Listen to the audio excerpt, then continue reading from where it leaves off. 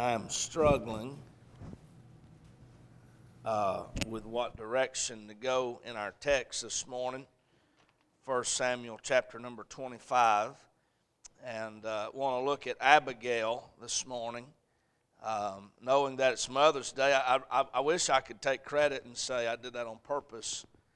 Of course, I knew Mother's Day was coming, but when I started preaching on Nabal Wednesday night, and then it just became apparent to me, it's Mother's Day, and what a lovely lady his wife Abigail was, who would later become David's wife after Nabal died.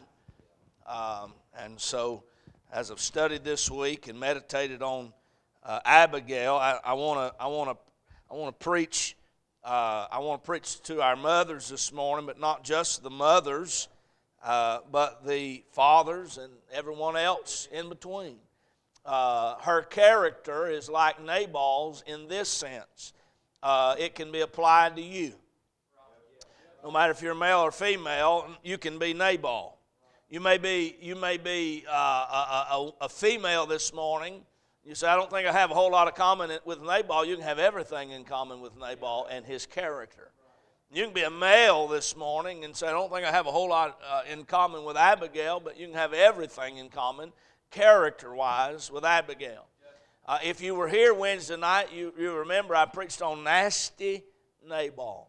Some nasty characteristics of this man that the Bible describes, who really shouldn't have been this way because he had everything that a man should want. He was a wealthy man. I guess that goes to teach us one more time that money does not buy happiness. And if you're pursuing the best job in the world so you can have all that you want, there's nothing wrong with pursuit. There's nothing wrong with a good job. But being right with God is more important than making a lot of money. Being right with God is more important than getting an education. And we're for getting an education. But don't get an education at the expense of being right with God. Whatever you do this morning, do it all to the glory of God. And if you can't do what you're doing to the glory of God, change what you're doing. Nabal had everything that a man could want when it comes to wealth, and he was not happy. He was not holy, and it showed in his character. He had a poor character. He was rude. He was disobedient. He was disrespectful. He was unkind. He was unpleasant. He had no discernment. He was selfish in his character. If you missed Wednesday night, it'd be worth your time to go on our website, on our podcast, pull it up and listen to it. The nasty characteristics of Nabal. It made him a kind of person that no one wanted to be around. And his life was tragic, and his death was tragic. Drunk himself to death, had a heart attack or a stroke, something along that line. Most folks I've read behind say, I don't know what it was really, but God smote him and he died in his foolishness. He died in his disobedience. And I believe he was a lost man, and we know if he died lost in hell, he lifted up his eyes, just like the rich man in Luke 15 in hell, or Luke is it 15 or 16 in hell, he lifted up his eyes being in torment. And this Nabal was a man that had all the wealth that a man could want. He's described to us as a man from the tribe of Caleb, or the family of Caleb. Caleb being Joshua's partner in crime. I say partner in crime, I guess a better word would be his partner in faith. When they went into Canaan and spied out the land, and the 10 out of 12 spies came back and said, we can't take this land. But Joshua and Caleb said, we saw them giants, and they're pretty big, but before we saw them, we saw God. And if you've seen God before you saw them, God makes them look a whole lot smaller than what they are. And that's the problem with many of us. We see our giants and we don't see God. And what you need is a fresh view of who He is. And He can take care of all them giants in your life. And so this is who Nabal is descendant from. He comes from a line of people who are not just religious, but really have faith in God. and have followed God, and yet his father's religion didn't become his. Maybe the religion did, but the relationship did not. And you better make sure this morning that more than what you got from your mother or your father, you got more than their religion, but you got their relationship with the Lord.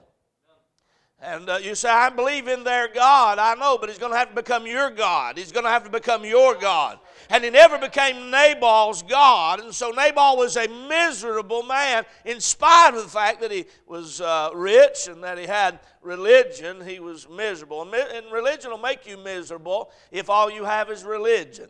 That's why folks don't like churches, because they don't have relationship. They have religion. If I had to come in here and play every time I come in here, I probably wouldn't like it either. And I understand, even as a child of God, there are times where we have to come in here and put on a face. We're discouraged, we're defeated, we're deflated, or whatever it may be. We have to do some things by faith. But if you're pretending, that is a hard job. It's a whole lot of work. And it'll make folks miserable when they're pretending to have something they don't have, or to be something that they are not. Is anybody hearing me on that this morning? Nabal was not only rich, and not only did we see his religion last week, but we saw his relationship to his wife Abigail. Abigail is in stark contrast to Nabal. She is the opposite of him. And that'll drive anybody crazy. If you're bitter and angry, happy people, holy people drive you insane.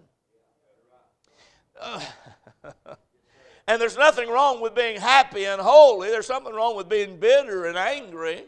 But if you're bitter and angry, people that are not like you will bother you. And they don't need to change. You do.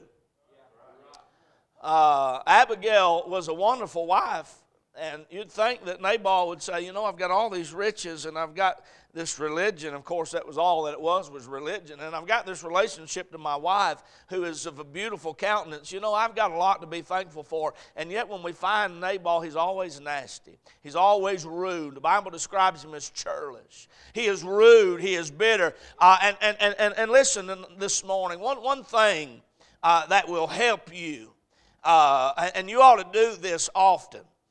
Jesus has his disciples gathered around at the Last Supper, and he looks at all 12 of them, and he says to all of them, one of you is going to betray me.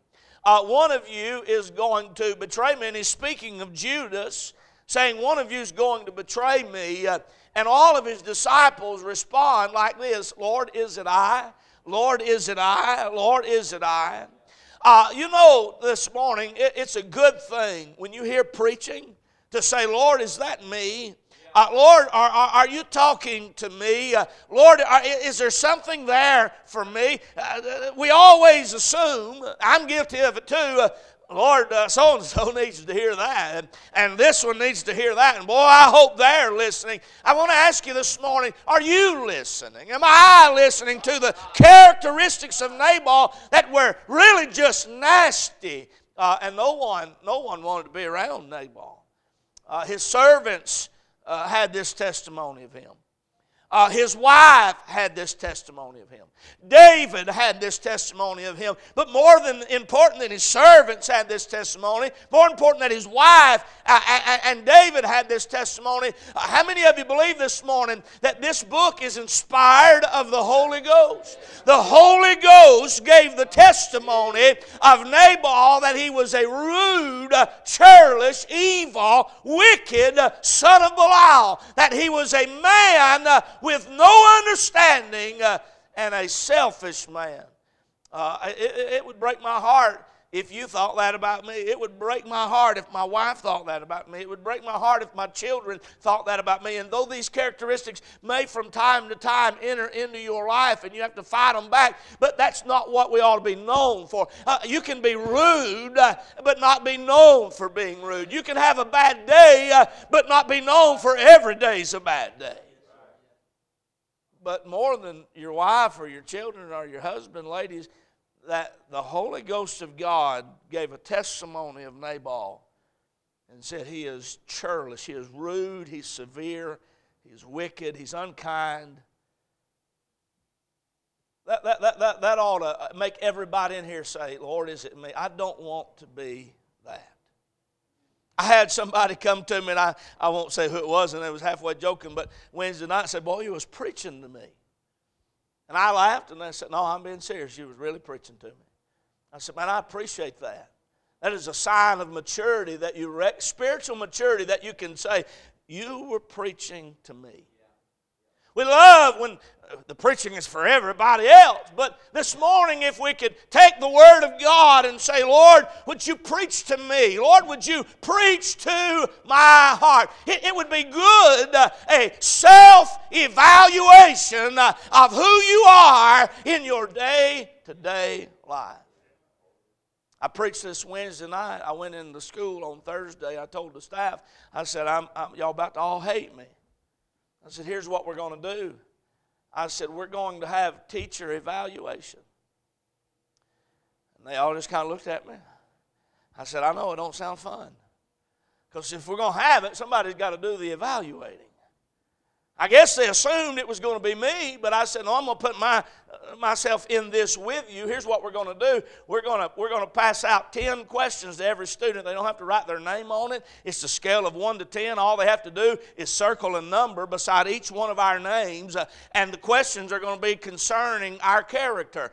Is our character, do you consider the following staff members to be friendly? And my name's on there, and everyone's name, scale of 1 to 10. And some of them over there really like us, or they're lying. And they just 10. I knew one or two of them, maybe that was just the way they really felt. Man, this place is just a 10. But then, and no one was rude. There was no 1s or 2s or 3s, and we was thankful for that. But there were some 5s. And some 6s and some 7s. You say, preacher, did that hurt your feelings a little bit? Because I had some. But I tell you what, it did more than hurt my feelings. It helped my life. You need people that will be honest with you, and you need to be honest with yourself, because there is room for improvement in me and you and all of us. I don't want to be like Nabal, but sometimes I am. I don't want to be like Nabal, but sometimes I am. But I need to see him, because it is in him that I see me. Sometimes. But thank God this morning, he's not the only one in this text. There is a lovely lady by the name of Abigail. I want to look at Abigail for just a handful of minutes this morning. Abigail. I want to preach on her characteristics, and before I do that, and we'll read here in just a moment. You're in 1 Samuel 25. I believe we ain't prayed or nothing, but that's all right. Lord, help us this morning. We believe you will. In Jesus' name. Now we've prayed. I want to look this morning at the character of Abigail. One thing that stands out to me about Abigail, and I've got 3 different outlines, and I don't really like any of them, and so I may chunk them all and just go down through the text and pull out the highlights as we go. But one thing that stands out to me about Abigail is that she was of supreme character in spite of the fact that she was married to nasty Nabal. Which says to me this morning that it is not my circumstances that dictate my character. It is not my circumstances that make me who I am, but I can be who I am in spite of my circumstances. Now, if we be honest this morning, we all like to play the victim. You do. Everybody does. Well, I am a product of my raising. I'm mean because my mama was mean. I'm mean because my daddy was mean. I'm mean because I was brought up to be that way. I'm rude. That's how my daddy's rude. I'm rude. Whatever it is that we say. I like to get drunk because my daddy liked to get drunk. I like to cuss because that's how I was raised. I'm not talking about me in person, or I'm just talking about how people say we blame what we are on somebody else. Well, if you knew what I had to live with, someone might say. And you'd be just as rude or discouraged or defeated as I am. If you knew who my mother really is, you'd know why I am like I am. If you knew who my father really was, then you would understand. Or ladies, if you knew the man I was married to, or men, if you knew that woman I had to live with, you'd know why my head's bowed down and I'm discouraged all the time too. And see, that sounds real good until you read about Abigail. And you find out that in Abigail, it is not the matter of your circumstances of life that makes you who you are, but it is a decision, and it is an indwelling, and it is a personal thing that you decide. In spite of all this, I'm going to do this. In spite of what's been given me, here's what I'm going to be. I'm not going to let my nasty Nabal husband determine my character. There's folks in here this morning, you've been blaming people a long time for why you're like Nabal. But when we read the story of Abigail, we find out that in the middle of all of that, she retains her integrity, her joy. And I want to say this to you this morning. As I read about Nabal and Abigail, I thought, how did this, and in verse 3, the Bible describes him, said he was evil in his doings, he's churlish. If you looked up his name, Nabal, it means foolish. She was literally married to a fool who was rude and wicked and evil in his doings. How did a woman that the Bible said about Abigail, she was of a beautiful countenance and of good understanding, how did this beautiful woman Abigail get married to this foolish, wicked man Nabal? Here's the answer. We know the answer. It don't take much studying to find the answer. It was the custom of their day. And the father of the bride would find her a husband. Maybe Abigail's parents said, we're going to marry you up. We're going to marry you into money, and you're not going to have to be poor like us. I don't know what the custom was. Or maybe they were wealthy, and they said, we want you to find someone that's wealthy. We're going to marry you up. And they hooked her up. It was not her. Listen to me this morning. The man that she married, it was not her decision. She had nothing to do with it. Her mother and her father married her off to Nabal. I guess you could say mom and dad made a bad mistake, right? How many moms and dads have made some bad mistakes? But it's not her fault. Here she is, this young lady. She comes up and grows up in this home. And boy, she's just like every other young lady. She wants to get married, and she's looking, or like most anyways, at least like they were then. I don't know if they want to get married anymore everywhere. But I still think marriage is honorable. I believe the Bible teaches that. And if that's something you desire a good thing. It's honorable. You say, well, I want to be a career-minded person. All right, that's fine, but I will say this much to you. When you get 70, 80 years old, your career ain't going to take care of you. They're not going to sit by you at your bedside. They're not going to love on you. But I tell you who will, the people called family that you've devoted your life to. Don't let the liberal agenda lie to you and tell you you're missing out. They may have it all going right now, but one of these days you're going to want some children. One of these days you're going to want some people that love you unconditionally like you loved them, and it will not be the corporate world.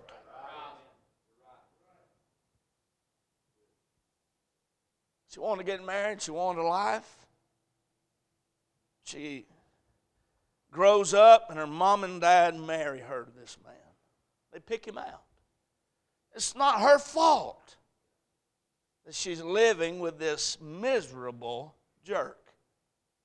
And I've known some lovely ladies that were married to miserable jerks. And oh, by the way, I've known some lovely men, if that's a word you can put in front of man, and they were married to miserable jerks. Huh? And you think, man, I feel so sorry for that man. Or on the other hand, I feel so sorry for that lady. God knows it must be miserable. God knows it must be difficult. It's not her fault. And now she's married to a man, and there's nothing she can do about it. There's nothing she can say about it. And every day she lives with him in his misery. Don't you think that it would be very much understandable if you were to say, Abigail acts just like Nabal. Abigail's just as mean as he. I don't know how long they were married, but here's what I know. The circumstances of her life did not change who she was. When we find her in the Word of God, she's still a Christian. When we find her in the Word of God, she's still filled with joy. I want to look at her characteristics this morning. I want to ask you to evaluate yourself. Maybe we'll contrast the two characteristics quickly. Are y'all still with me this morning? Look in verse number 3. 1 Samuel 25, verse number 3. Now the name of the man was Nabal. Again, his name means a fool.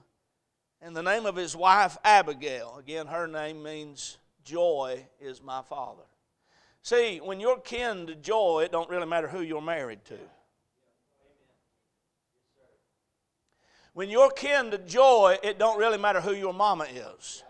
When you're kin to joy, it don't matter really who your daddy is. When you're kin to joy, it don't really matter what your circumstance is. Joy is of the Lord. And the Bible said that the joy of the Lord is your strength. And you know what will get you through life? It won't be money. It won't be friends. It won't be popularity. It won't be people. It won't be fame or fortune. Do you know what will get you through life with your head held high and contentment in your heart? It is the joy of the Lord. Joy. Here's what the Bible said, and she was a woman of good understanding and of a beautiful countenance. I want to mention three things in verse number 3 this morning, and then move on maybe to some other verses. But first of all, I want you to notice her joy. Joy is different than happiness. Happiness is what the world offers. Do what makes you happy. And I understand that. You know, I like being happy. How many of you like being happy? I like to be happy. Do what makes you happy is what the world offers. That's the best that they can offer because it's all that they have. Do what makes you happy. Do what is pleasing unto you that makes you happy. And so if Nabal don't make you happy, Abigail, leave him. If Nabal don't make you happy, then go on down the road. If Nabal and your mother or your father don't make you happy, then do what makes you happy. Buy what makes you happy. Hang out with what makes you happy. Lay around with what makes you happy. Run around with what makes you happy. Smoke what makes you happy. I mean, just do what makes you happy. But here's the thing about happiness, it is short-lived. Here's the thing about happiness, it does not last long, and you've got to go find something else because that gets old real quick. If you're looking for a man to make you happy, it won't be long you picking up his dirty socks and you'll no longer be happy. If you're looking for a lady to make you happy, it won't be long you'll find out she's not always as pleasant as you think that she ought to be, and you're not going to be happy if all of your happiness is wrapped up in a person. Why do people drink themselves to death? Because they're looking for something to make them happy. Why do people drug themselves to death? Because the first time they ever took a hit of whatever it was, they entered into some euphoric mindset that they'd never been before, and they said, this is the most wonderful thing in the world, and they spend the rest of their life chasing the first time that'll never happen again.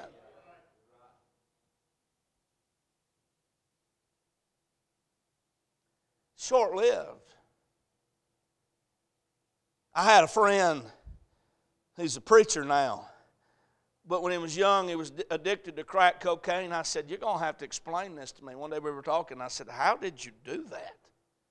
I mean, what do you just, hey, let me get a hit of crack coke. I mean, how does that work? I don't understand that. Like, I know how bad that is and how addictive that is. If somebody come up and said, hey, man, you want some crack? No, you're cracked in the head. I don't understand. He said, well, it starts off with easy stuff. Hey, man, get a hit of this joint. It won't hurt you at all. And you do that, and he said, the first time he said that I ever took crack cocaine, he said, I entered into this place. He said, I don't know how to explain it, but my mind, my body, my functions, my whole, he said it was euphoric. He said everything was delightful, everything was wonderful, and he said I never had experienced anything like that in my life until I came off of it. And he said, and I knew right away I got to do something to get that again. He said, and I spent 10 years chasing that first time. And I spent all my money. I pawned everything we had. I sold everything we had. I robbed. I lied. Whatever I had to do to get that again. Looking for happiness. See, what Abigail had was something more than happy. It is given us in her name, but we don't just see it in her name, we see it in her nature, we see it in her life. She knew something of the joy of the Lord. And while happiness is dependent on your circumstances, joy has nothing to do with your circumstances. You can get a terminal cancer bill, or you can get labeled with a terminal cancer and still have joy. You can be locked away in a prison and still have joy. You can go through the greatest heartache of life and say, I'm not happy right now, but there's still joy in my heart. Joy comes from the Lord. What your marriage needs is joy. What your children need is joy. What your home needs is joy. What your life needs is joy. And joy cannot be hid. Joy cannot be muffled. Joy cannot be taken away by circumstances. Abigail is different than Nabal because she does not have, or he does not have what she has. Joy. Now when we think about Nabal, we think about just a description of what the Bible says about him. He's churlish, he's rude. But let's think about in terms of his life. He had servants, people he paid to work for him. He had sheep, he had riches. Obviously he had the ability to work with people. I bet there were times, and he liked to drink. We find in the latter part of the text that he threw a big feast, he threw a big party, and he got drunk, and people came to his party. He had enough money, he had enough. I promise you, he laughed. I promise you that he had a good time. I mean, probably put his arm around his buddies and said, boy, you're my friend. I love you, man. You know how folks do. I mean, don't just assume he just walked around like he'd, as the old saying goes, been drinking pickle juice all his life. I was going to make the mother-in-law joke, but I'll spare you since it's Mother's Day. And I love my mother-in-law. And I know you do as well. Say amen right there, men, to all of and women who have mother-in-laws here. I mean, there were moments of laughter. There were moments of happiness. But what Nabal was missing, I wish you'd hear me this morning. I hope I'm not boring you absolutely to death. But what Nabal was missing was joy. What he was missing was the joy of the Lord. What his wife had that he did not have was joy. And I want to ask you point blank this morning, do you know the joy of the Lord? Are you filled with the joy of the Lord?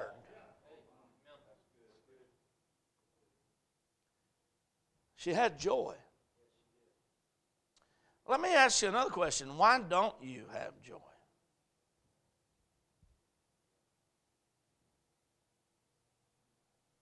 I understand some people,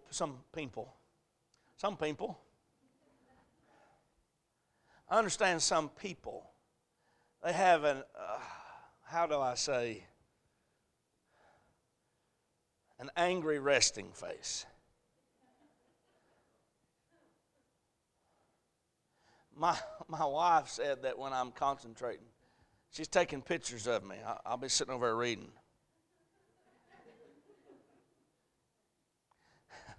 She took pictures and said, "Grumpy cat." I understand some people have a grumpy resting face. That doesn't mean that they're grumpy. They just look that way. But then they talk and you realize, man, these people have joy. Isn't that something you can recognize in people? Joy? I mean, you can recognize it, especially if you have it. And especially if you don't have it. So I guess if you have it, you can recognize it. If you don't have it, you can recognize it. What I'm trying to say is if you ain't got it, people know.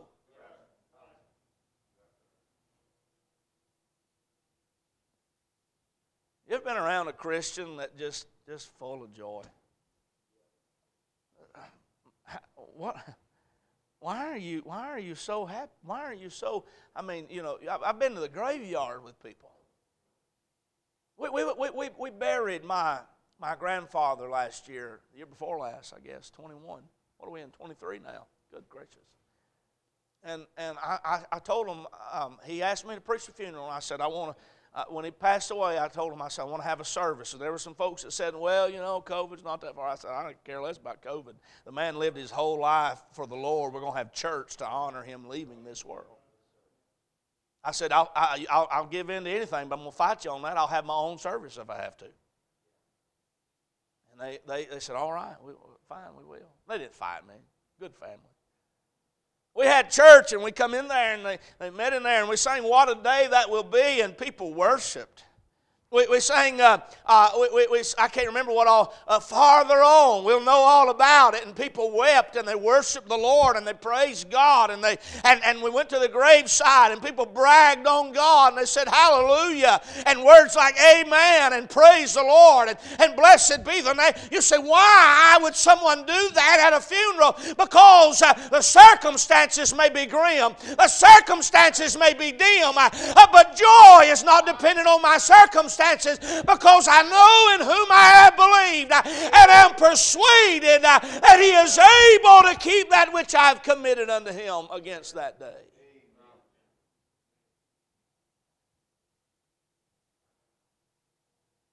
She had joy that got her through some of the worst times of her life.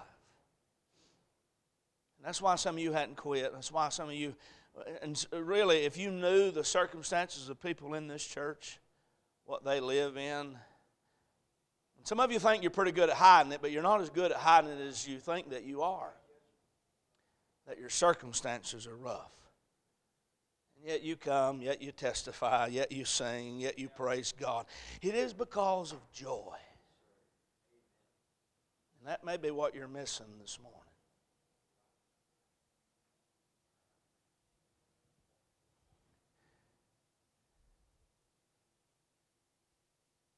I'm not going to preach all this today. May just stay in verse 3 and be done. She was a woman of good understanding. You know what that simply means? She was prudent. She had discernment, insight, foresight. I know in the Old Testament the Spirit of God did not indwell men and women. He indwelt them. The Spirit of God would light upon people, but He did not indwell them. In the New Testament, the Spirit of God indwells us, and that's why we have the fruit of the Spirit. Love, joy, peace, long-suffering, meekness, kindness, gentleness, faith. 9 fruit of the Spirit. I'm sure I missed some of them. It is a quality of being filled with the Spirit of God, and one of those characteristics is discernment. The ability to foresee, to be prudent, and to know. The Bible said about Nabal, he was a fool. He had no idea how foolish he was. But Abigail had discernment. She is lovely in her character, because in spite of her circumstances, in spite of her being married to a foolish man, she has discernment. She knows what's right. And discernment is simply this: the ability to discern or to figure out the difference in right and wrong, truth and error. Have I preached y'all to death this morning? She has good understanding. In her home, the way it ought to operate under the guidelines that God had ordained is the husband is to be the head of the home. And I believe that he was. I believe she submitted to him because she had good understanding. I don't believe he was the kind of person that would be easy to submit to. I believe that she did it because she had good understanding. And I know folks don't like that this morning, but we still believe the Bible at Crossroads Baptist Church.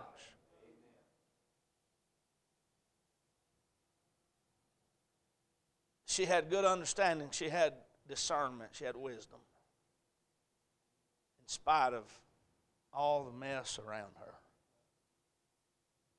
Not only did she have good understanding, as a part of her character, not only did she have joy, but here's what the Bible said. I may close with this, we may finish up quickly. She was of a beautiful countenance. What does that mean? Well, it means she is a beautiful woman. But it's more than just that she was a beautiful woman. She was of a beautiful countenance. I preached some time back on be careful your countenance is showing. The countenance is what I was talking about a moment ago. It is what people see when they see you.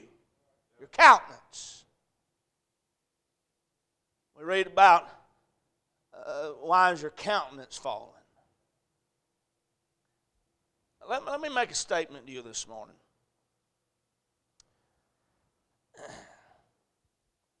Your attitude cannot be hid.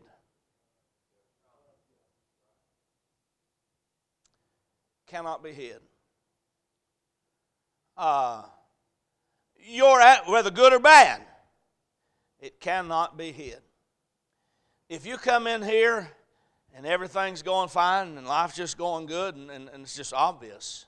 If you come in here and you're fighting and you're mad and you're angry and things are going on, your countenance cannot be hid. You are not built, none of us, you are not built with the ability to hide. It shows forth in your countenance. The Holy Ghost used the words that this woman was of a beautiful countenance. I believe that was more than skin deep. I believe that was more than an outward beauty. But I believe that was when you saw her, you knew she was a prize. When you saw her, you knew there was something about her that was different than all the others. She was of a beautiful countenance.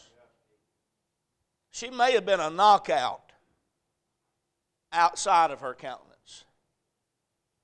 But then you add her countenance to her, and she was beautiful. There's been some women and men that the world would describe as that is a beautiful person. But their countenance takes them down. Are y'all hearing me this morning? Boys, when you're looking for a wife, you might want to look a little bit deeper than skin deep. What is her countenance? Girls, when you're looking for a husband, you might want to look a little bit more than skin deep and wallet deep. What is inside? Because how do you know what's inside? Because it comes forth from to the outside.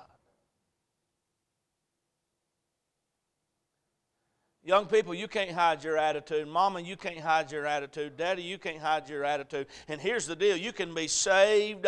You can be filled with the Spirit of God in terms of salvation, but you can live your life to a way where bitterness takes over, where anger takes over, where frustration takes over, and you may be doing the same things you've always done. You may be going through the same motions you've always gone through. You may have the same actions that you've always had, and yet, though your actions are the same, your attitude is different, and your countenance tells a story that your lips won't speak of.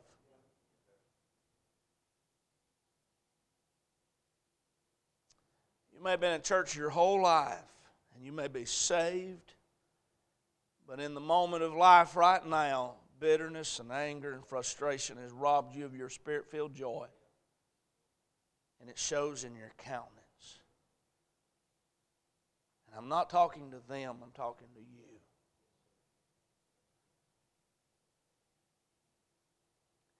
But in the middle of all these terrible circumstances, Abigail was of a beautiful countenance. I was listening to Conference Pulpit last night, Brother Dan, Miss Pat, on 107.1 Waynesboro. I'd come over here to the church to get some books.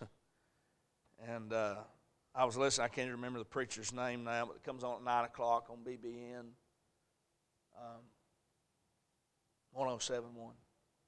I was listening to the Conference Pulpit last night, and the preacher that was preaching was telling a story about a lady in his church when he pastored in a church in Michigan. I believe is where it was. He said there was a lady in his church, and she was married to a lost man. And he said that at the church she was active. At the church she was involved. At the church she was a part of their deaf ministry. She was a part of all kinds of different ministries. But at home she was a preacher. And here's how he described that. He said at church she was just involved in church, but when she went home, because she saw that he wasn't where she thought he needed to be, and he wasn't, that she spent her time preaching to him. Always preaching to him. Preaching to him. And she said, the preacher said, one day she came to him and said, "Preacher, I need you to help me pray. I don't know what to do. He's getting more and more angry, more and more frustrated. I don't know what to do." And the preacher said, "I want you to sit down. I want to talk to you." And he said, at home, you're not a servant. At home, you're not a Christian. At home, you're not lovely. At home, you're not loving. At home, you are a preacher that is always preaching to your husband about how he's not as good as you are. She said, "Well, I've never done no such thing." And he said, "You have. You have." He said, "Until you can realize that, I'm not going to be able to help you." He said, "Here's what I want you to do. I want you to go home, and I want you to talk to him. I want you to just be his wife. I want you to serve the home. I want you to love him. I want you to just be his wife. You come to church, but just be his wife." They were she didn't do it. They were having something at the church, and he came in there and got her. He said, "You're going home." She went home. They had a little boy that was in the youth group, and they came and got his wife and his son. He said, "Y'all are done here. You're going home with me." They went home, and she called the preacher the next day and said, "See, I told you there's something wrong with him. He needs to be saved." And he did need to be saved. "There's something wrong with him." She said, "He won't even let us go to church anymore." And the preacher said, "Have you done what I said do?" She said, "No." He said, "Here's what I want you to do. I want you to spend time with God, and I want you to pray, and I want you to say, 'All right, if you don't want me to go, I won't go.'" She said, he said, "I want you to pray that God will show you if there's anything wrong in you. You can't fix him. See, it's easy to figure out what's wrong in them, but you can't fix them, but what you need to do is you. He said, "And when you get you fixed, watch and see what God does." He said, "Now this woman was a Christian. She loved the Lord. She was active and involved in our church. But this one area," he said, about a week or two went by, and one day he got word from her and her husband. She sat down in the living room and said, "I need to talk to you." And said, "I got to apologize to you. For 20 years, I've not been your wife, I've been your preacher. For 20 years, I have talked to you about how wrong you are, and I've not served you. I've not served this home. I've not been a Christian to you. I've nagged, I've complained, I've griped about everything in your life." And she said, "I want you to forgive me." Tears rolling down her face. "I want you to forgive me. I want to be a Christian in front of you." Here was the man's response: "I never thought I'd live to see the day that you would ever apologize for anything." never thought I'd live to see the day that you would ever apologize for anything. He said, I want you to go back to that church. And I want you to take our son, and I want him to be in that youth group. And by the way, I'll go with you.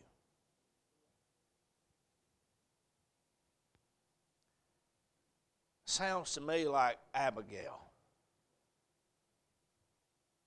And there's some men in here need to have what Abigail had. There's some ladies in here need to have what Abigail had. And I didn't get to it this morning, but I'll just say this. When Abigail comes to David and she says, I know who you are, and I know that you've come to kill Nabal, but I want to stop you. And I want to confess our sin. And she had nothing to do with that, and yet she was willing to humble herself and repent and confess. That's how Christians act.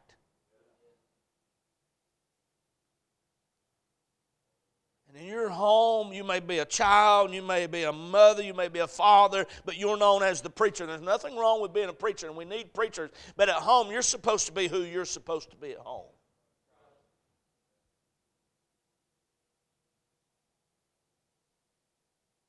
Abigail said to David, I confess. Please forgive. Are you a Nabal this morning, or are you an Abigail this morning? You say, I've got some Nabal characteristics, preacher, but I'm working on them. But I've also got some Abigail. You know what that's called? That's called spiritual maturity. Here's what I need to work on.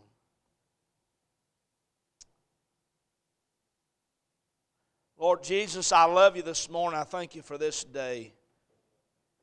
God, you have preached to us in these recent days. Lord, I believe you're building strong Christians. Lord, may our homes and may our hearts be filled with the joy of the Lord. May we live, our attitude is so much louder of a preacher than our actions and than our words.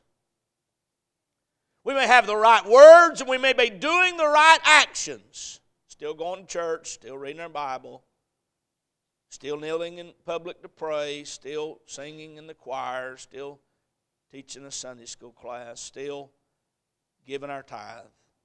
We may have the right words, we may have the right actions, but if our attitude is bitter, if our attitude smells, if our countenance is telling, God help us do some spiritual homework. Help us search my heart, oh God. Search our hearts and see if there be any wicked way in me. Lord Jesus, I pray. I love you this morning. I thank you. In Jesus' name. Let's stand all over the building this morning. She's going to play and sing. Would you come pray today? Would you come talk to the Lord this morning?